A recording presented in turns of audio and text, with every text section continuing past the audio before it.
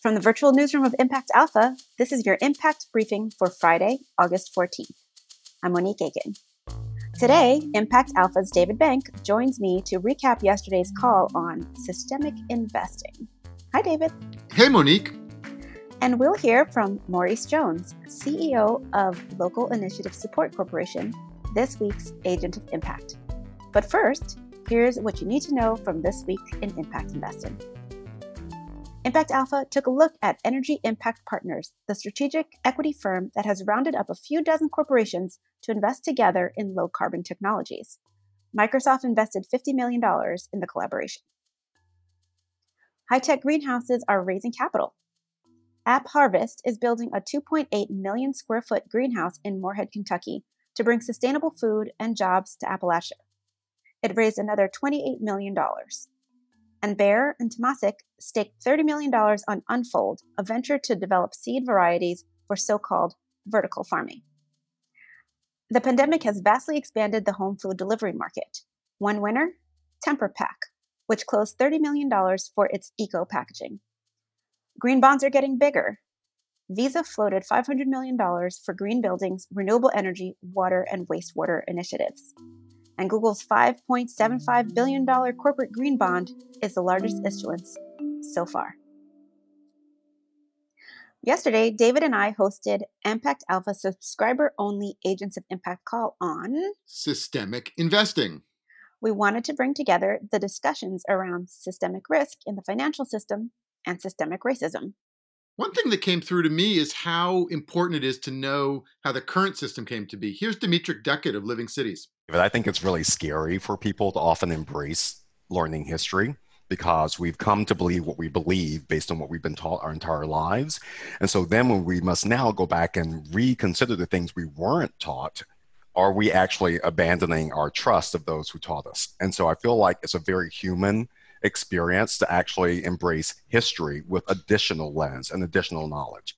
And Sarah Hoyt shared Cambridge Associates' work with their clients. The initial conversations with the majority of our clients starts with, I want to learn more about racial inequality and how that's impacted in my portfolio, and what do I own, and how can I invest in diverse managers? That's a huge part of our work, is opening our aperture in our universe to really finding those opportunities that have been overlooked by the mainstream market. The question as always is, what can you actually do? The call had some practical examples, but John Lukamnik suggested one freebie. Have any of you ever written to the trustees of your mutual funds and said you care about these issues?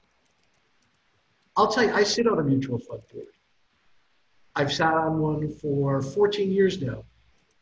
You know how many letters like that I've gotten? Zero. Here's Dimitri Duckett again.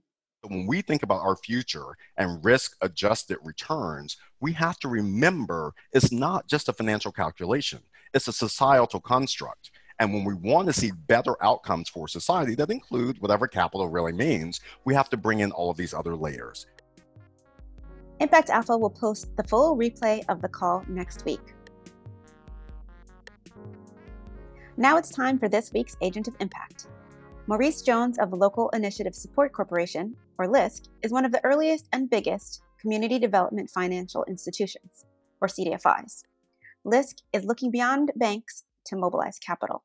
When I looked around, my view was, well, wait a minute, there are some other sectors who should also be anchor tenants for our work. Healthcare, because of our alignment around doing social determinants of health work.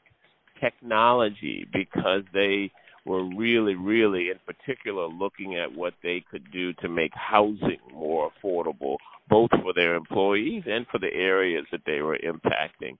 The sports world was awakening to the issues of race and discrimination and relative lack of opportunity in some places. And so CDFIs are having a moment in the COVID crisis, and LISC has been highly active and has rallied corporations from Lowe's to Verizon to Walmart to support community lending.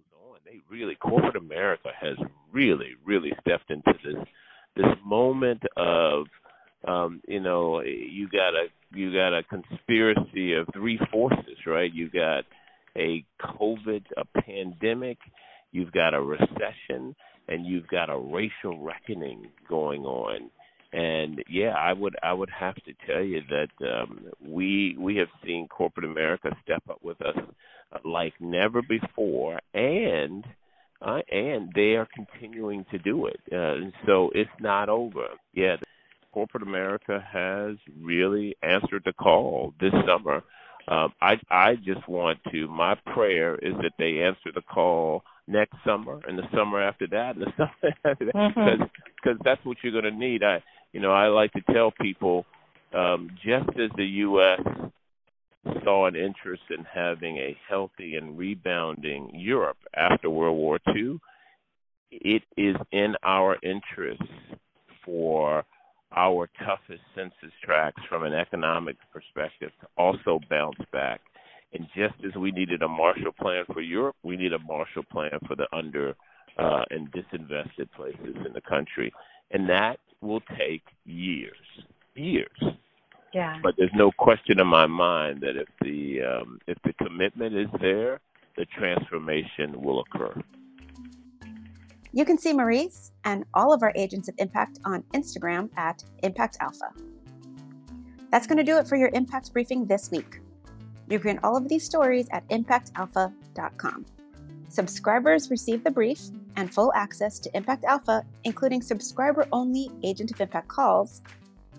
Go to impactalpha.com/subscribe and use code BRIEFING100 for $100 off. Thank you for listening, and thanks to David Bank for joining me today, and our producer, Isaac Silk. I'm Monique Aiken, VP of Programs at Mission Investors Exchange. Make sure you check back next week for the latest Impact Investing news.